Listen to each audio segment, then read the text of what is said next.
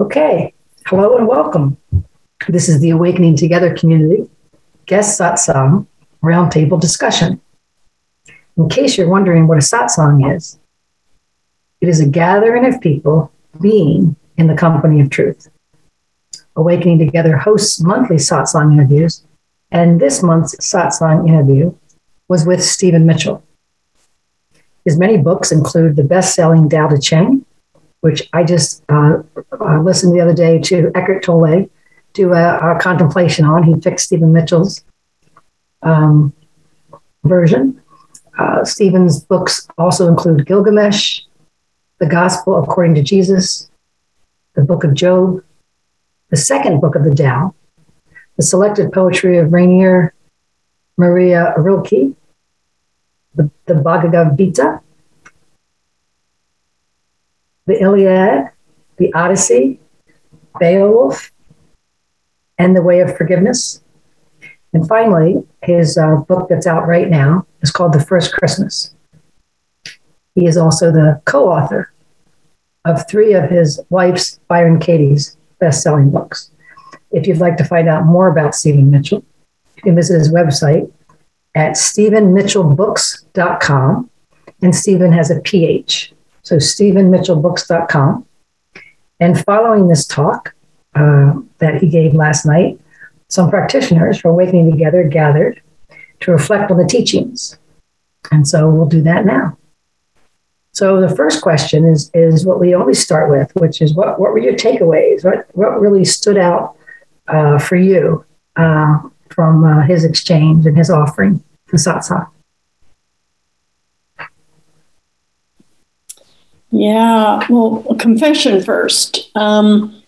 I did not read his book before the satsang, and I actually know nothing about Stephen Mitchell.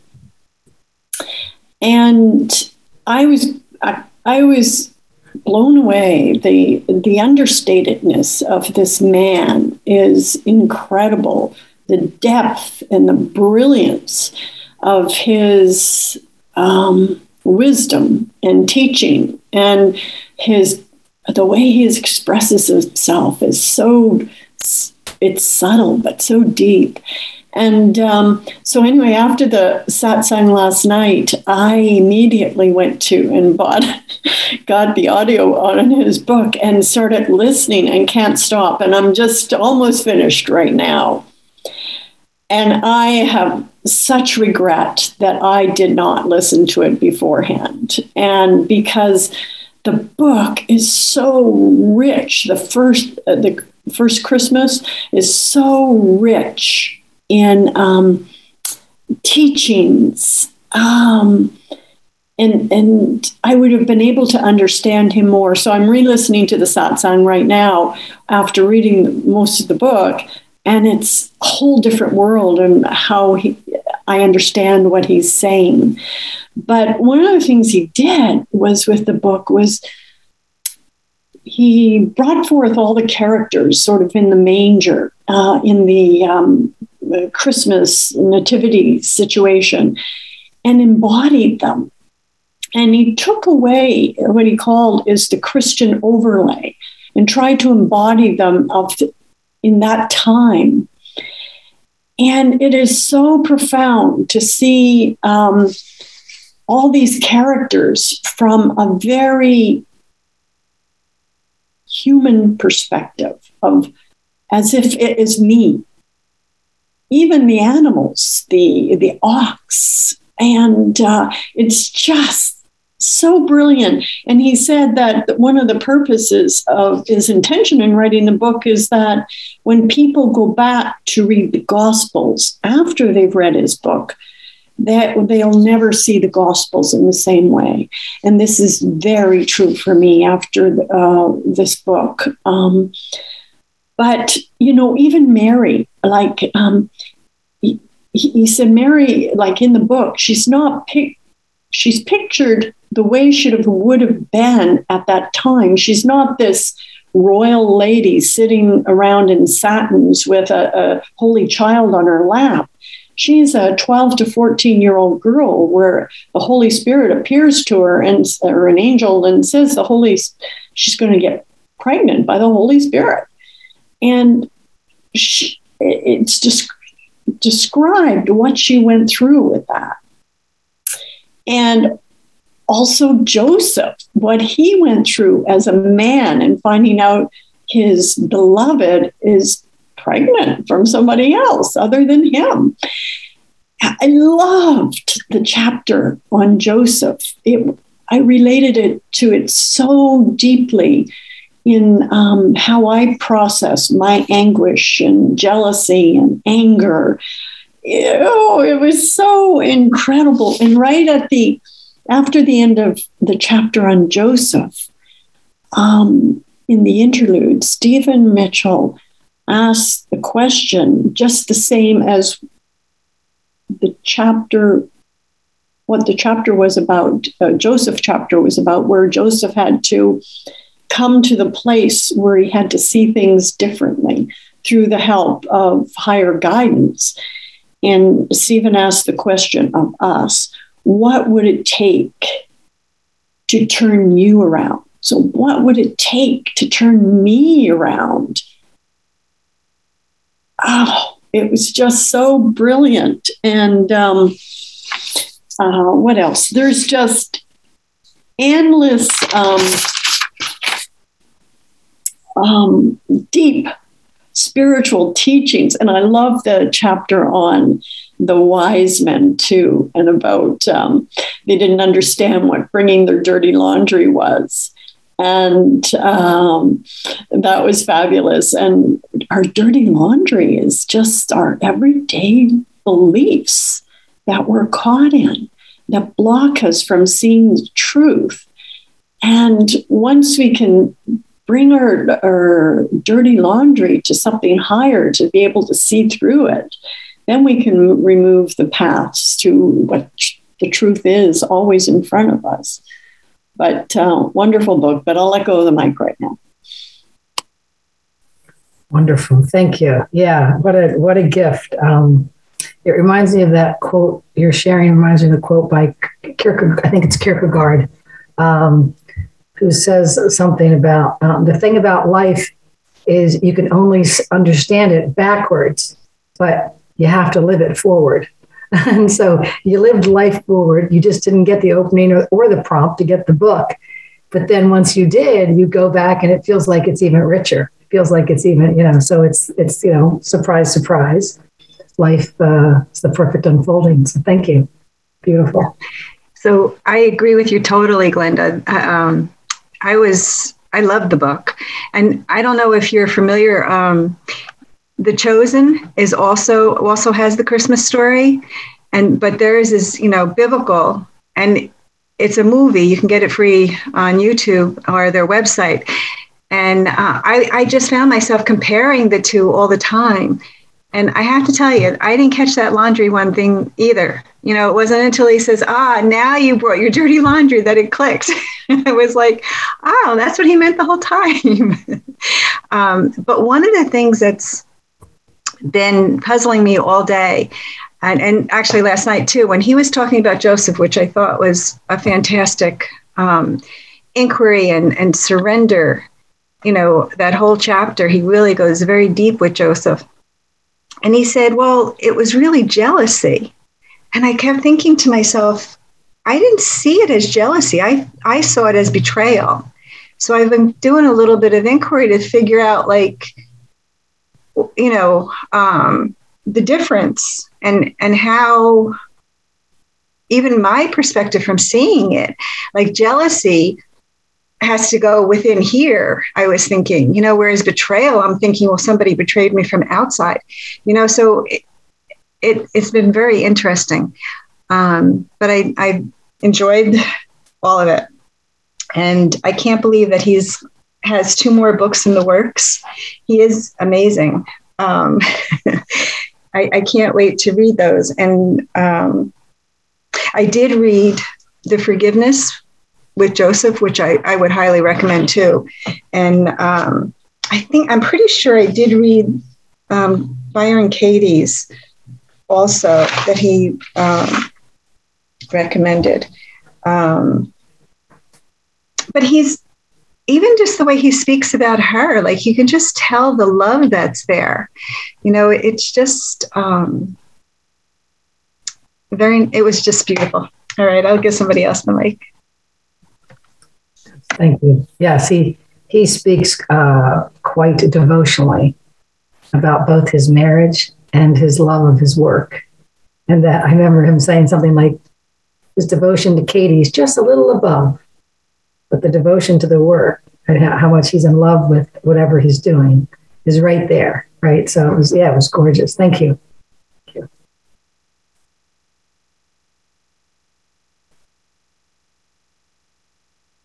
Anyone else like to share?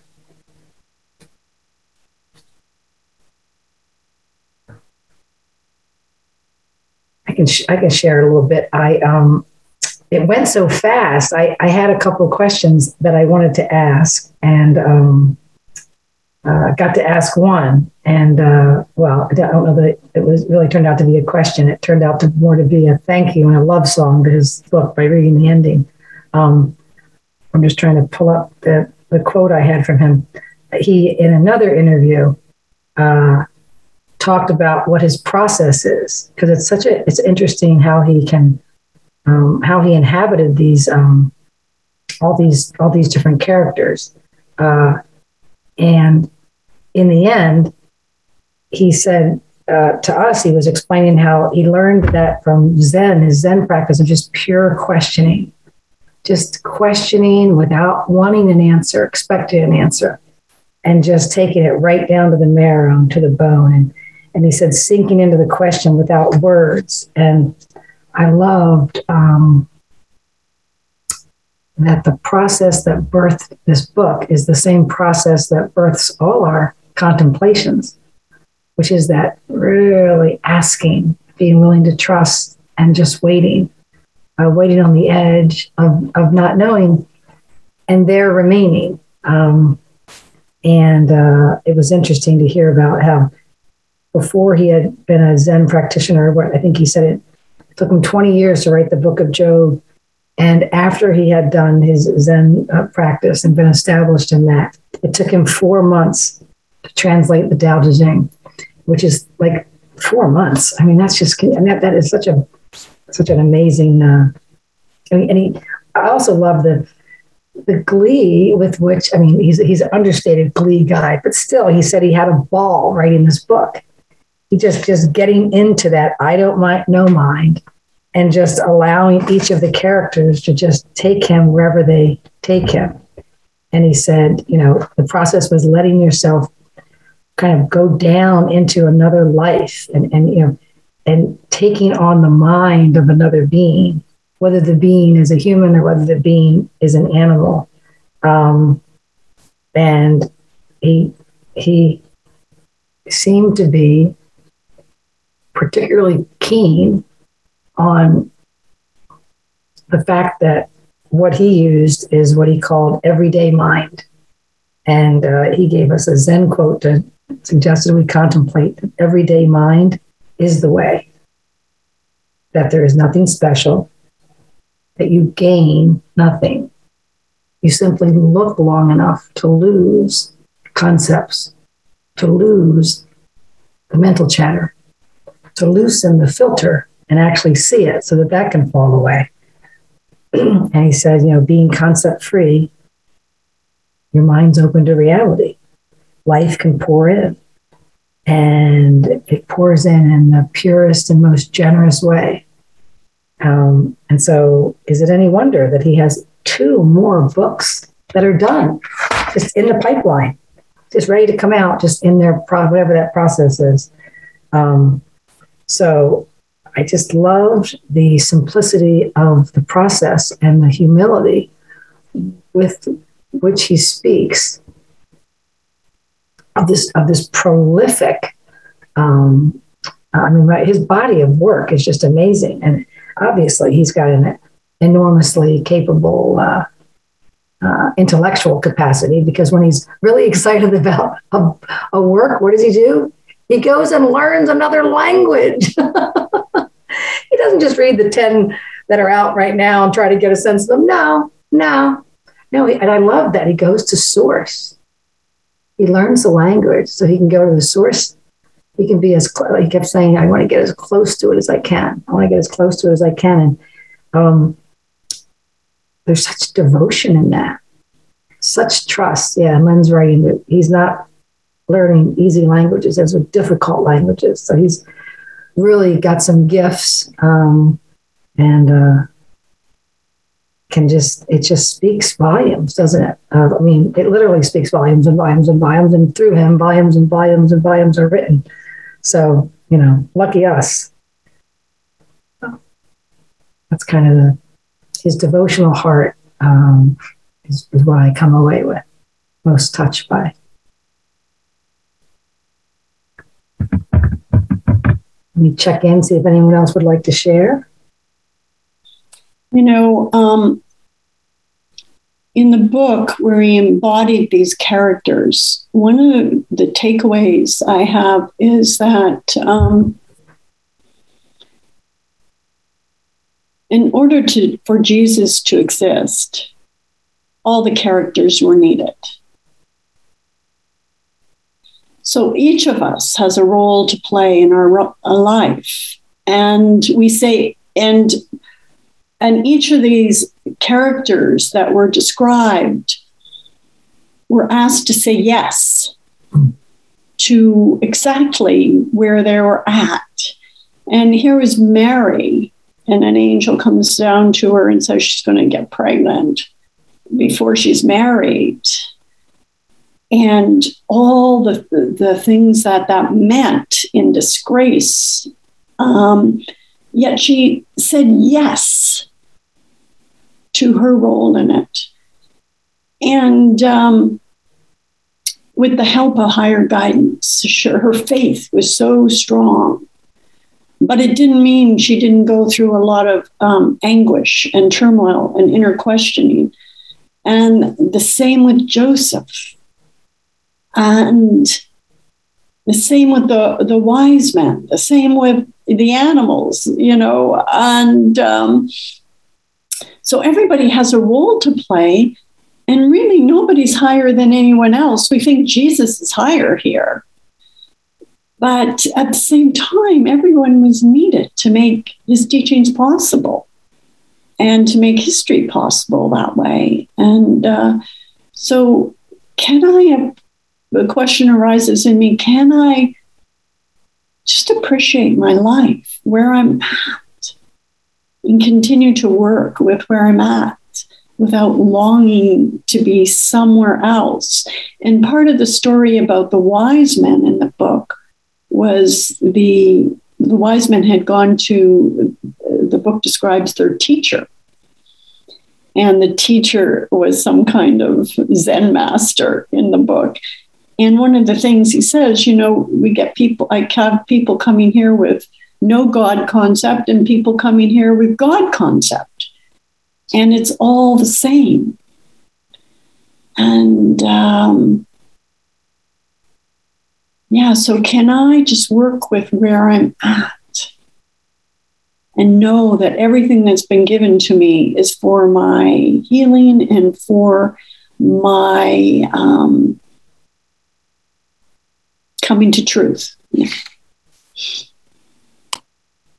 It's beautiful. Thank you. It's again, it's an invitation to fully inhabit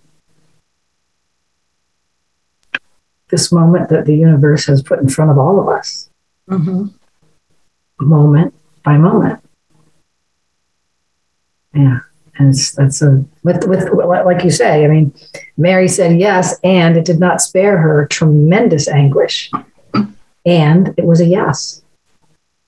So it's both, right? This too. Yeah.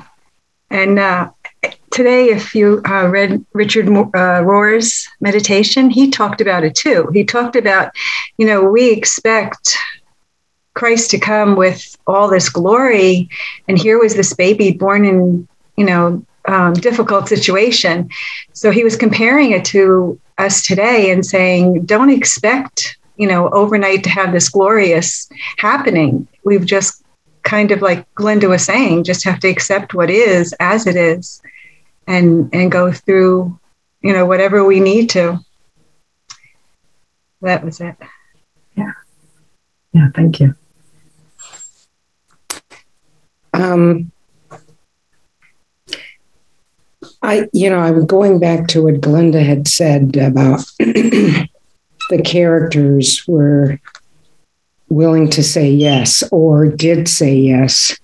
And to me, listening, it was kind of like it was a destiny. And acceptance is acceptance to what is. And I remember he said that acceptance has a lot of levels. It goes very, very deep. Or did he say it or somebody else said it? Could have been Regina before. No, I think it was him. He was saying, I don't know. But my notes, he was saying acceptance was very, very deep. It goes deeper and deeper and deeper. And you were also saying, Glenda, the role that we're playing and the characters, and we're playing the role too. It's kind of like us. We're playing the role. We're the characters. And our destiny is to accept the atonement for ourselves. And our destiny is to awaken. It is. It absolutely is. Why? Because this is what we're doing. I think that's what Brian Carey said. Whatever you're doing is because you're doing it. And Regina said there's faith in it because you're doing it. So I just wanted to add that. So I thought it was, just wanted to add that and see if something else comes up. Thank you for your comments. Yeah, it's as you speak, I'm what comes to mind is the very first section on the innkeeper. Now I pick up the book and I'm like, I wonder what this is about. And the innkeeper, I've got this whole no room in town, so they end up in some crappy little manger, and it was like, oh my gosh, and it turns out it was this incredible act of presence and generosity for the innkeeper to say, we are so full from the census, whatever was happening right then, and he was already overworked and overwhelmed, him and his daughters, and I don't have it right in front of me, but there was something, my recollection is, in reflecting, the innkeeper said that there was something about there was something about Joseph's acceptance of his no. Sir, there's just no room here. We are overbooked. It would be irresponsible for me to try to bring one more person into this inn right now.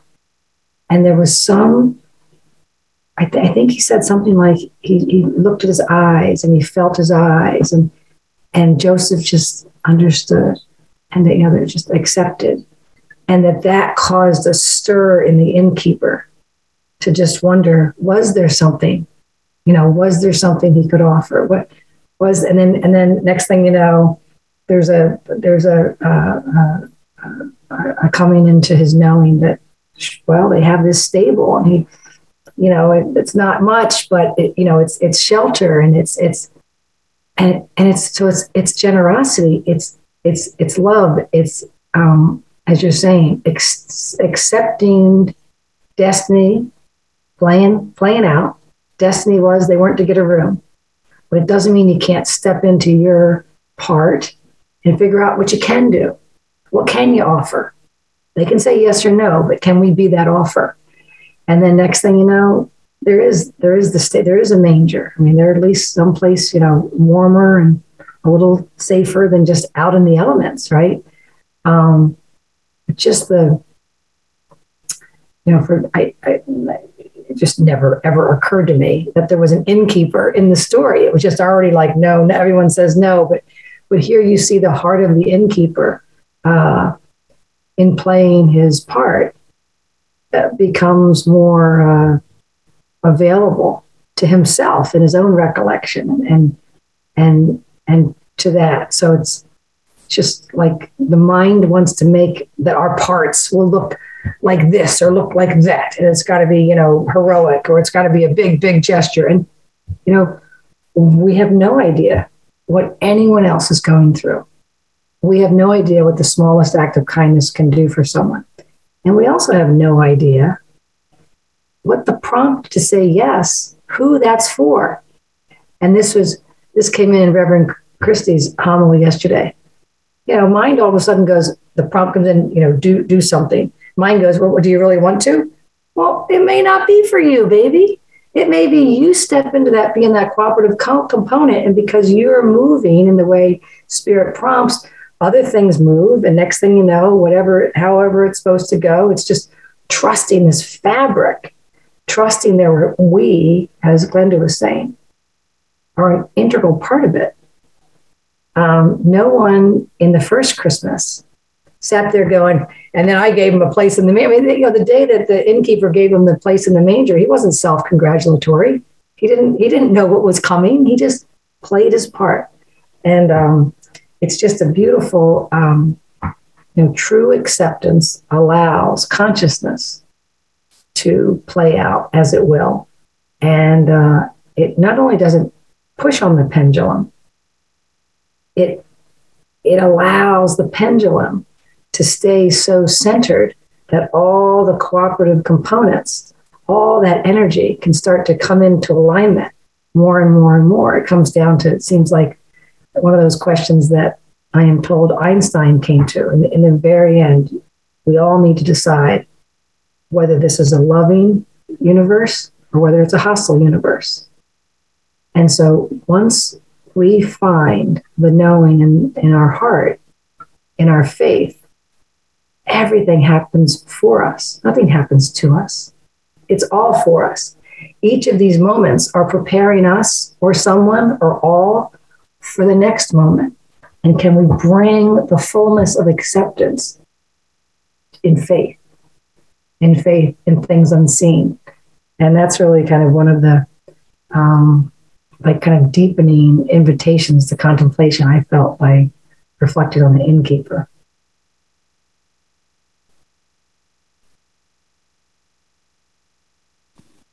Yeah, that's beautiful, beautiful. And I think when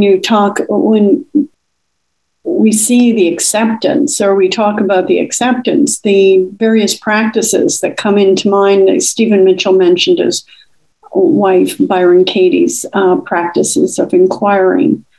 And here we have our practices of loving all, and is happening. And you see this in Stephen's book with the characters. Everything is happening just as it is happening, and there's an acceptance. It doesn't mean there isn't inner turmoil and conflict and discomfort, but there is an acceptance, and their role is played out. Yeah. So it really made me more aware of bringing and using fully, moment to moment, every day, the practices of acceptance in the Loving All method, and is happening. Yeah. Yeah, it was beautiful when he was reflecting at the end about the everyday mind is the way. Nothing special. You gain nothing. You simply lose concepts. And then he said there's no miracles except the miracle of living a life with no problems. Situations, happenings, moments. Loving what is unconditionally. And he mentioned this book many times, Loving What Is, Byron Katie with Stephen Mitchell. And in another interview that I heard that Glenda was sweet enough to send it along, and when he did an interview with Banyan Books, which is also online, he was asked about how he came to know Byron Katie. And it turns out that the Byron Katie's had kind of a publisher friend who was aware of the work and said, "Oh my gosh, you have to write a book." And Byron Katie said, "I don't have a book in me. I have this work. I have this working with people. I have this moment to moment, in the moment practice. I don't have a book in me."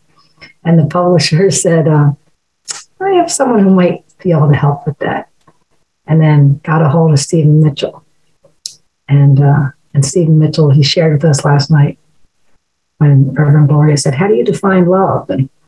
And he said, you know it. I don't know that I need to define it. I've never inquired like that. You know it. And she said something like, it's intangible, or it's a mystery. And it was so beautiful. It's what Glenda keeps pointing to. His manner is so understated and yet so direct. He said, "Well, that's not my experience. My experience is it's right there." He said, "The moment I looked in Katie's eyes, I knew what love was. It was what was right there." And that is the love that is available when apparently we cultivate this unconditional acceptance. We just stop declaring ourselves separate from things, right? We stop carving out the shouldn'ts. And if you can go back to NTI, the New Testament interpreted, channeled by Regina Dawn Akers, and there's the section called Romans chapter 2, where they say this whole thing, this whole dream that we're in, basically all suffering, stems from this wish. What if things were different than they are? What if I wasn't divinity incarnate? What if I wasn't a limitless expression of source? What if I was somehow this separate person? And how that gets expressed is, what if things were different than they actually are? Which was a silly question, because they are as they are. And yet something wanted to know. And so something had to get made to make that little dream world seem real. Like any good game, you want it to seem real. And the tool that was made was judgment. And the tool of judgment, when used for the game, very successful. We can believe the illusion completely. When we lay down the tool of judgment, what's left is being with what is as the natural, open, alert awareness that we are. And there's no miracles involved there, as Stephen Mitchell said, except the miracle of living a life with no problems, loving what is unconditionally.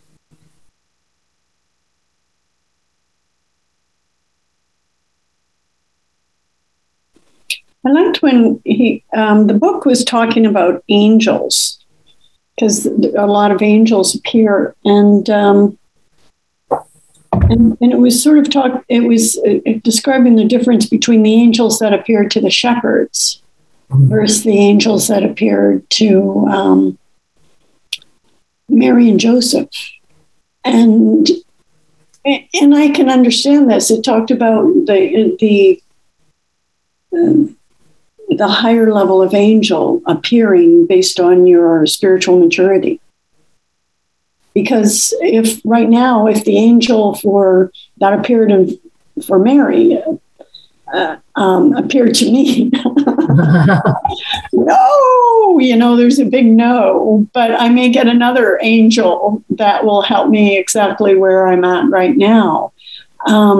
So based on help is always available wherever we're at. And the more we say yes, the more we will receive. That was my impression from that discussion on angels. Yeah, I love how of all the angels that are seen and unseen, I think it's the donkey that sees the most of them, right? And I love my favorite line in the whole book. This was the other question I wanted to ask him, which was like, you know, I was going to ask him, do you just laugh when these lines come in? Like you give yourself over. And here's my favorite line in the whole book. It's on page 169. It's from the donkey. And the donkey is paying homage, tribute to his lineage, to those that have come before, his ancestress. and he says, so I'll read you the line I love, and I'll read you the whole paragraph. The line I love is, there have been others who have followed in her hoofsteps, but here in the lands of Galilee and Judah, she is an inspiration to us all. They followed in her hoofsteps. It's so simple and so eloquent, and yet so like corny and funny and great, right? It's like a dad joke in there. But let me read you the whole paragraph. The whole paragraph says, because this donkey is really kind of almost witnessing to the joy and the depth of his heritage. He says, then there was her exquisite honesty. Who among humans, even under the threat of death, would be willing to speak the truth exactly as she saw it? When I contemplate her unswerving integrity, the donkey's contemplating. I freaking love that. When I contemplate her unswerving integrity, the integrity that made her swerve from her master's path, I am deeply moved and honored that she is the founding mother of our glorious visionary tradition. There have been others who have followed in her hoofsteps, but here in the lands of Galilee and Judah, she is an inspiration to us all. And it's just so gorgeous, right? Thinking about, reflecting on their ancestress, the donkey who was kept seeing the angel appear, but the master didn't see. So the donkey would swerve off not to hit the angel, and the master kept beating the donkey, thinking the donkey's just not doing it right. And the donkey is just so devoted to truth, not going to run into the angel, even if the master can't see.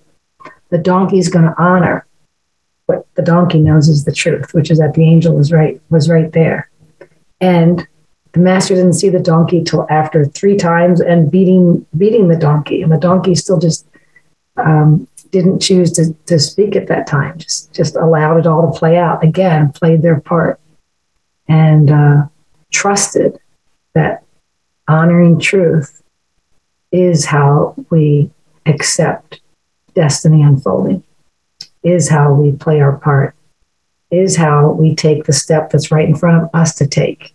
And it is not our business how this plays out for everyone else and everything else.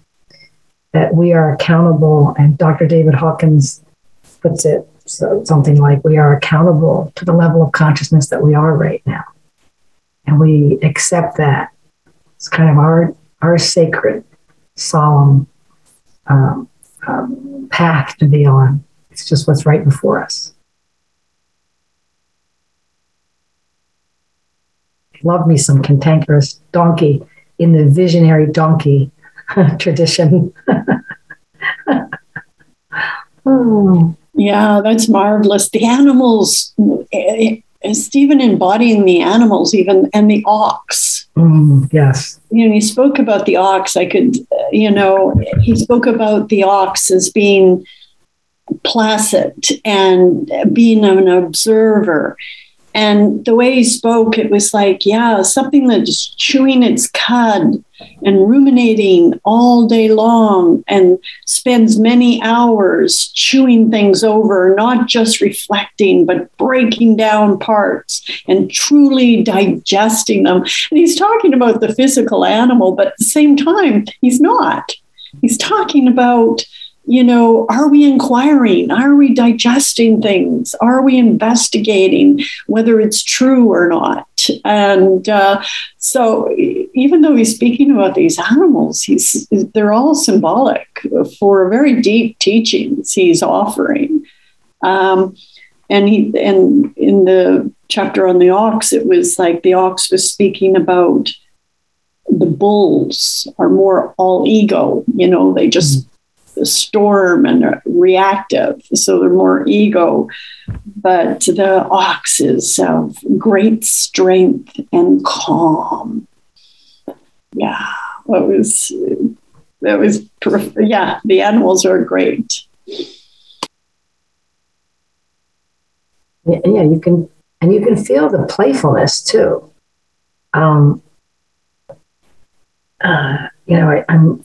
It comes to mind the name of the other book that he co-wrote with his wife Byron Katie, which is I think is it A Mind at Home with Itself, A Mind at Home in Itself. And I just feel like he has this brilliant mind and this crazy inspired idea to go into the mind of a visionary donkey, and does it with full abandon, right? He just gives himself over to this. And I mean, he's a serious author and he's done all this scribing. And here he is like, okay, I'm the donkey now. And yeah, you're the donkey now. And it's not just deep teachings, it's beautiful, wonderful, fun, entertaining literature. So on that level, it's a totally works too. You know, it's transcendent writing.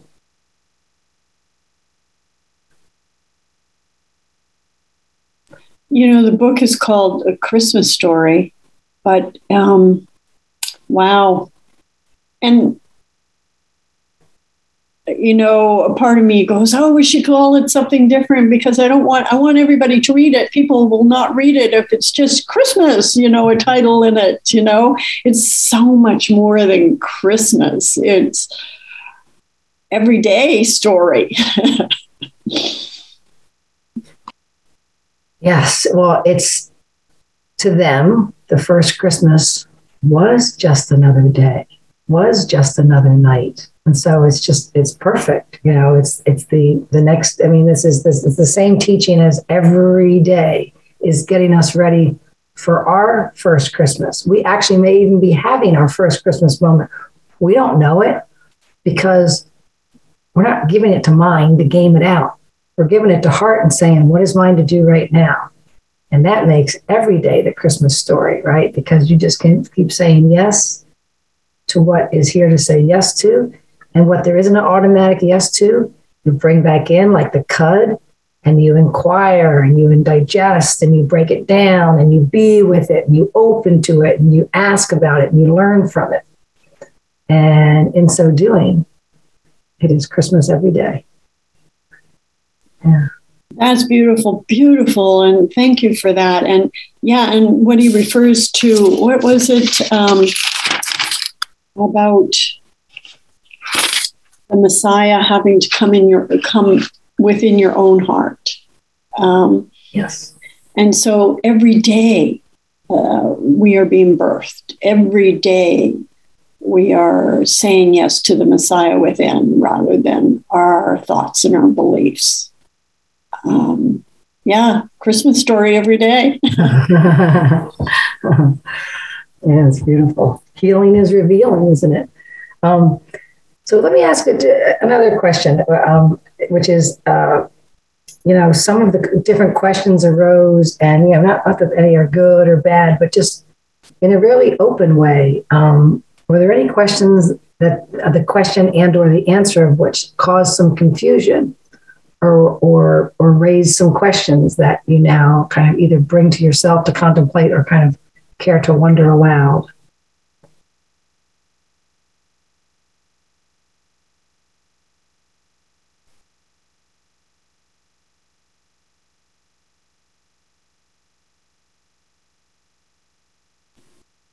The one I mentioned before that really stands out is, what would it take to turn me around?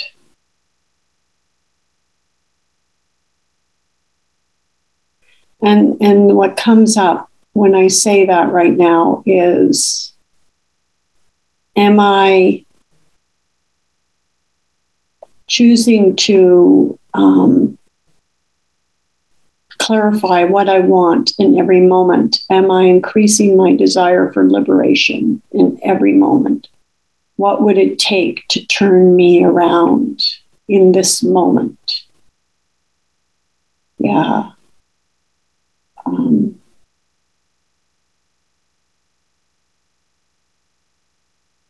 That somehow the book has, and all the different characters, has gone and is asking me, what will it take for me to say yes every moment, and keep that in mind all the time.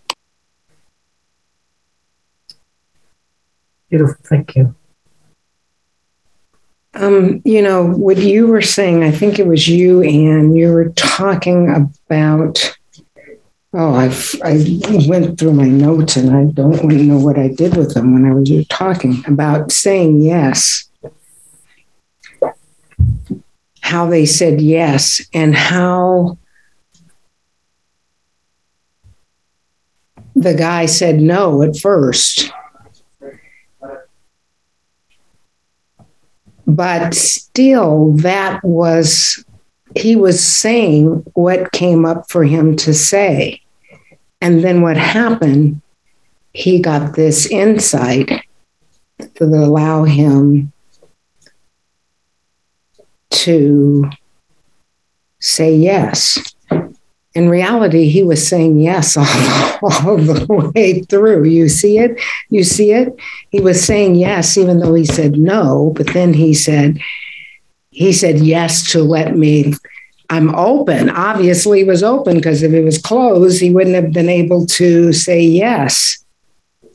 So there was an openness there. Even though there was a no, there was an openness to say yes. And I'm looking at my situations as I'm going through the process. And a lot of times I have not said yes, even though guidance was clear. The one thing that I had to do, and I'm seeing it now, is to be okay with me not saying yes. Because that is where my faith was. I'm using that word, and that's hard to say, because there's a split mind here. And your heart, which is love, is saying yes. However, there's a thought that's believing something different at that particular time. But it's all yes. It's hard to say, but it is all yes. And so that's the perfect unfolding. The unfolding to have to say, no, I'm not going to do that. But and then, you said something, Anne, about going backwards, like starting here, and like Glenda. Everything is perfectly orchestrated. Because you did say yes. You said to what it is. You say to what came up. So what came up? What came up for you to do? And you continue to say yes. So, and then you start realizing that your yeses all the way were perfect. Mm-hmm. Even your yes was perfect. Yes. So I didn't read the book, but I wanted to hear you guys, that I knew that you guys had, and I wanted to hear a little bit about it because I may do the audio. Yeah. Yeah, thank you, Ruby. What a deep, deep truth you just spoke. We always have a chance to say yes. And saying yes may look like no. The character may say no. And the opportunity is, can we say yes to the no that was said as the perfect unfolding? Can we say yes to yes, no's, and in-betweens, knowing that this willing heart is going to praise its mistakes? Don't know if it's a mistake or not, but say it's a mistake. Praise our mistakes. Why? Because it is the perfect unfolding. Why? Because we're not the doer. Because we never were. Because this is all the dance of consciousness, and we get to watch. And the way we bring the fullness of the willingness is to keep accepting and saying yes to everything, including what looks like our no's. Because all things work together for God. And Kathy, I'm wonderful that you joined us, and I just want to invite you to. Thank you. It's the ongoing, right? But it's coming to an end. So my phone would not allow me to unmute. So I thought, okay, let me try and sort out the other business. Anyway, here I am, a few minutes left still. So I'm just glad to jump in. I'm sorry that I didn't catch all of what you just shared, Ruby. I kind of caught the beginning and the end of it, but I think. There's an understanding, about what it is, to say yes to what is. And so I did not read the book. I didn't find out till, for whatever reason later, it didn't come to conscious awareness. It was about the Christmas story. So, I, like all of us, have got the Steve Mitchell's Daddy Ching and 1,000 Names for Joy. Also, then have that much of a introduction to his writing. But I'm just struck. Obviously, it's going to be read. This is unquestionable. The Christmas story and other works of his as well. But in response to the invitation you gave, and I did come with a question, and that was about, well, why the Immaculate Conception? I mean, this question's been around the block, for many millennia. But why? What is with that? Like, why was it set up that way? Why couldn't Christ just have been born, or Jesus, I should say, just have been born to Mary and Joseph? It was going that way anyway, but no, it had to be this. Okay, so in the seeing of what I know from the telling, and it's funny, like the deepening, which is the biggest takeaway, is that I'm sure it gets a whole lot deeper in the reading of or the listening to the story, but even what he shares takes one further out on the journey. So approaching it then from what would seem like the perimeter, but not really, was just another aspect that became the experience of the perspective that I was receiving, to look at this with the rest of the community. And so that question that was there and never got asked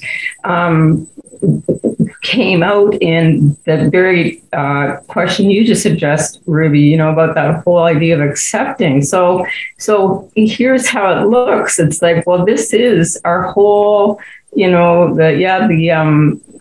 if everything was different question. And that as it existed prior to such a question, all was just total love and isness and our innocence. And so you got to bring that innocence on board. Mary was innocent. And so then she gets compromised through an angel so that it looks like something that it isn't. There's the other aspect of the reality we've created so that the whole thing comes around full circle in the end.